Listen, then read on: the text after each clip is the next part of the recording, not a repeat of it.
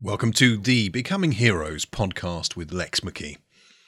Today's topic is the pen is mightier than Corona. Yes. Let's have a quote from the amazing Buckminster Fuller. You never change things by fighting the existing reality. To change something, build a new model that makes the existing model obsolete. Wow.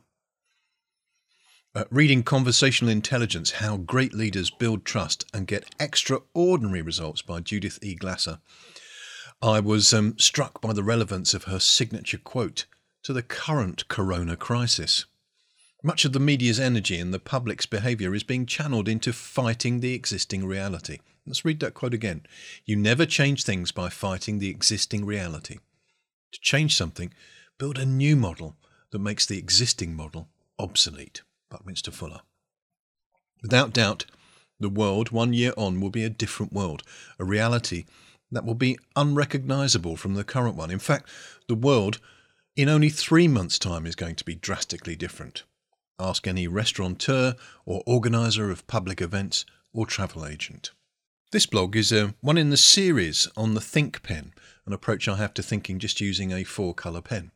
So what follows is compatible with Judith's work, but not identical. I recommend you check out her work for yourself.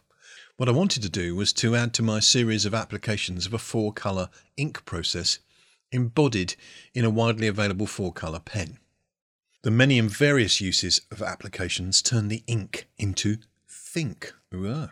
If you're familiar with my thinkpen, you'll also know it's tied into Dr. Susan Dellinger's psychogeometrics system of shapes for communication. Perhaps here they would be better described as conversational shapes.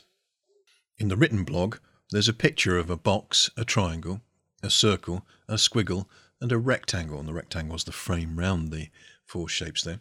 But I want you to think of those 5 shapes: box, triangle, circle, squiggle, and rectangle. If you've not come across the shapes test before, it only takes about 6 seconds. Worth the pause for thought.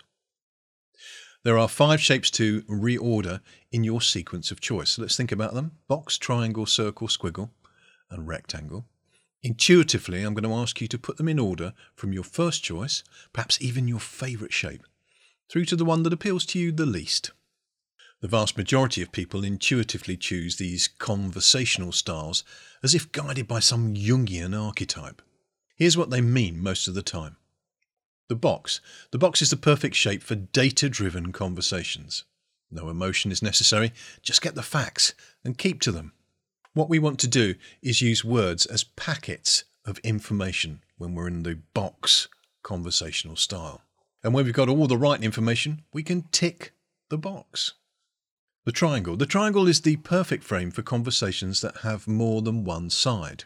Here, words are indicators of orientation.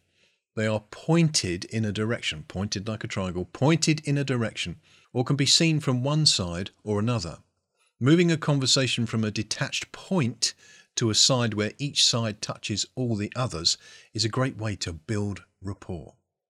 We might say, for example, seeing it from your perspective, I can see where you're coming from. I get the point. So let's move from the point to side-by-side conversations. The circle, then, is an interesting one because there's no sides to a circle, only an inclusiveness, only a shared focal point. When 2 circles overlap, we get a Venn diagram. For the circular frame, the round window on the situation, words are containers of emotion and of meaning and of value. Through the round window, we see trust and build the relationship. We have a circle of friends and a circle of influence. What about the squiggle? The squiggle doesn't have a frame. In fact, it doesn't have any limits. It springs upwards to new heights. For the squiggle, words are agents of inspiration. They offer us new paradigms, or as Buckminster Fuller expressed it, a new model that makes the existing model obsolete. And finally, the rectangle. In Dr. Susan Dellinger's original model, the rectangle is displayed as the 5th shape after the squiggle and in line with the others. In my blog, it was the frame around the other 4. I use it as frame for the others because it's the shape of choice. It says we can choose the shape we're in. In other words, it answers the question, which is the best shape i.e. conversational style, to use for this part of the conversation. It may be that we're in a crisis situation where we need to stick to the facts and take focused action. In this case, the box is the frame for that stage of the conversation. It may be that we need to understand the scenario from multiple perspectives, from the angle as it is seen by each party, in which case the triangular frame is ideal. Having established the facts and understood the subtleties of seeing the facts from each party's perspective, the time may have come to co-create a solution that honours the feelings and values of each party. In this case, we are in circular territory. Or we may have established sufficient grasp of the information, understood each party's perspective, built and established mutual trust and rapport, and are now ready for a new level of thinking that transforms the results we can achieve together. Let's think about colour coding these conversations. It's fun, isn't it? Practically speaking, I colour code the conversational streams. I use black for black box data-driven thinking. Just give me the facts. Red for the red triangle road signs that we have here in the UK, where we signal our intention from our perspective. It might be, look out, there's a bend, or slow down, there's a roundabout. They're command perspective frames. Green for the green circle of ecology, a balanced, emotionally intelligent stream that takes into account the feelings, beliefs and values of all involved. And then blue for blue sky thinking, where we lay aside the limitations of the existing paradigms or circumstances and answer the question, what if? What if there were no limits? What if there were no restrictions? What if we can overcome together? With a pen that has 4 colours at the ready, it's easy to take note in a meeting and honour the 4 conversational styles. You can also jump between the styles and track everything that's going on. In a sales scenario, for example, an objection could be seen as a request for more data, black ink, rather than an emotional attack on the salesperson. Using the thinkpen conversationally can remove all antagonism and create a stage-by-stage progression towards a co-created win-win outcome. Now, this is very much in tune with Judith's book, so I do recommend her book. Maps and Territories. Judith also quotes the amazing Alfred Korzybski, who in 1931 introduced the phrase, "The map is not the territory," a phrase much loved by those of us who enjoy neuro-linguistic programming. The map is not the territory explains how words are maps of reality rather than the reality itself. In this article, and this blog, and this podcast, we've suggested that words can be, for example, a map of the data that best represents the territory, our black ink. A map of the angle from which we view the territory, our red ink. A map of the way we feel about the territory, our green ink. And a map of how we could transform the territory to our mutual advancement, the blue ink. All manner of unnecessary trouble can arise when we confuse the map for the reality. Imagine using an emotional map to describe the factual features. It just ain't going to work. Great communication is necessarily an exchange of maps. I might say, here's what my map looks like, and you might say, hey, that's interesting. This is what my map looks like. And then I can say, oh, that's weird.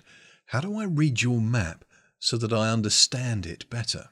And then bingo, suddenly the conversationalists are on the same page, or at least looking at the same map from mutually understood perspectives. Back to the virus. The territory, the reality, post-corona will be very different. It will need new maps and new conversations. Italy is already being changed. Spain is not far behind. Businesses that depend solely on Chinese manufacture are going to think twice in future. Restaurants are going to embrace the phenomenal power of taking the food to their customers. Well, at least that's my takeaway. Countries may begin to reinvest in their own production capabilities. Companies will embrace and leverage remote working in a way where there is greater trust between employer and employee and far higher productivity. I suspect there's going to be an impact on internet access as well. The breadth of the bandwidth. More meetings than ever will be virtual, and corporates will think very carefully before flying team members out to meetings. Universities are going to question the wisdom of depending upon the fee income from foreign students. Musicians and theatre groups will explore the commercial opportunities of live streaming. Many are already doing this. Most families will grow a toilet paper tree in the back garden just in case. and many of us will never shake hands again. Thank goodness for Mr. Spock. Live long and prosper. But what about you? What about me? And what about our businesses? With a thinkpen, a simple 4-colour pen, I'm going to suggest that you create, or ideally co-create with your team and key customers, your own map to the future. If you're working on this together on a large sheet of paper, you don't need a thinkpen, you just need 4 different coloured pens so you can all muck in and sketch out this amazing vision of how great the future could be. Beginning from where you are, you'll benefit from mapping out the facts, the perspectives, your shared values, and how you want to feel as you move collaboratively through this season of change. Most importantly, you can co-create the future that you would prefer to share. It will be a future where collaboration and mutual trust must thrive, something I call symbiosis in honour of the already existing model in nature. As Buckminster Fuller didn't quite say, symbiosis is that new model that makes the existing model obsolete. Symbiosis is not a new model, it's an already existing biological and ecological model that is a win-win for both organisms. But it is a model fit for our future. If you've not come across it before, a lichen is a good example. That's a plant and a fungus. And they live together as one organism, like a marriage. And the fungus is very, very good at fixing and capturing water in the air. And the plant, of course, can turn energy from the sun into food for their shared life together. That's symbiosis. In a slightly more detached way, the oxpecker, this wonderful, brave little bird that goes into the mouths of crocodiles and alligators to pick out bits of food left over from the crocodile's teeth. And the crocodile decides not to eat the oxpecker because it's doing a win-win service. Amazing. Symbiosis. Instead of the self-interest we're seeing here from the majority of consumers in the UK, we will need to see mutual interest where suppliers, producers and consumers come around the map and create a future map where we can all feel happy. Create that future territory where we all go, yes, work well done. And for you and I who own our own businesses, let's hear the clear message. We must leverage distance communication to build conversations that create know-like trust responses from our existing customers, our existing suppliers, and from our future customers. If it's true that there are now 14 touch points before people build know-like trust as a response, we can't have quite the same touch points as we had before. Many of those touch points are going to have to be online and digital. And so we must pour our humanity and our personality and our character into online digital means of communication. This is going to mean upping our game when it comes to meaningful, valuable, trusted social media that truly adds value to the community in which we live and move and have our business being. It most definitely means overcoming all barriers, mental and technical, to produce incredible video with great audio so that your audience and viewers tap into the dual power of seeing is believing and faith comes from hearing. Trust and confidence comes from their emotional response to our signature sound. Do they like the sound of your voice? I know most of you don't like the sound of your voice, but it's about your customers. Do they like and trust the sound of your voice? Many colleagues, more eloquent and experienced in podcasting than I, have said for months that podcasting is the only channel where potential customers willingly allow you into their private space. For example, they will take you down the gym with them. They will let you share their car on their journeys to work and to see clients. They will listen to you on headphones, allowing your voice and message to enter their minds. They'll go for a walk with you and maybe even share a run with you. My tummy is very noisy today as well. If you can hear that on this wonderful microphone, that's my digestion. I hope you're digesting this podcast. They'll go for a walk with you and maybe even share a run with you is what I just said. Hey, some will even take you into the kitchen, listen to the sounds of your tummy digesting, the bathroom, and often even the bedroom. Yikes. You can be their morning welcome to the day and the last voice they hear at night. I remember that great song by Rush. Begin the day with a friendly voice, a companion unobtrusive. Oh, that's your job. That's your mission. Talk about intimate conversations. So we need to develop, along with Judith, conversational intelligence. During times of enforced isolation, many will need a sense of belonging and comfort and connection. Your YouTube channels, yes, plural, and your podcasts can add that human warmth and humanity that is more difficult, though not impossible, to add in a written blog. Be their friend in their time of need. Your friend, Lex. So that's the end of the podcast's content. I wanted to give you some recommended resources. You can still get Susan's amazing book on psychogeometrics, Communicating Beyond Our Differences, Introducing the Psychogeometric System, Dr. Susan E. Dellinger. And Susan's changed my life. She's been such a blessing to me, so thank you, Susan. Conversational Intelligence, as we've been talking about there, by Judith E. It might be Glaser, Glaser. Wonderful book. Neuland Moderation. In the UK, I met this most amazing chap called Keith Warren Price. And Keith has a moustache to go with that magnificent name, Keith Warren Price. And he heads up Neuland Moderation, which is originally German, in the UK through Pinpoint Creative Facilitation, which is a process combined with the most beautiful kit. So when you have your pens to map out your future with your colleagues and with your customers, Neuland Moderation, or Pinpoint Facilitation as it's known here, is a great source of the most beautiful stationery and methodology to achieve this. I recommend mind mapping software as well. I use regularly iMindMap, but it is unfortunately being discontinued. There is an aspect of software that will be replacing it, so I'll keep you updated there. And then if you're going to use a 4-colour pen, you can get a Bic 4-colour pen, or you can get a gift from me. But the king of think pens is the Lamy 2000 ballpoint pen multicolour. It's gorgeous. It feels nice. It writes beautifully. And you'll feel posh and empowered when you use it.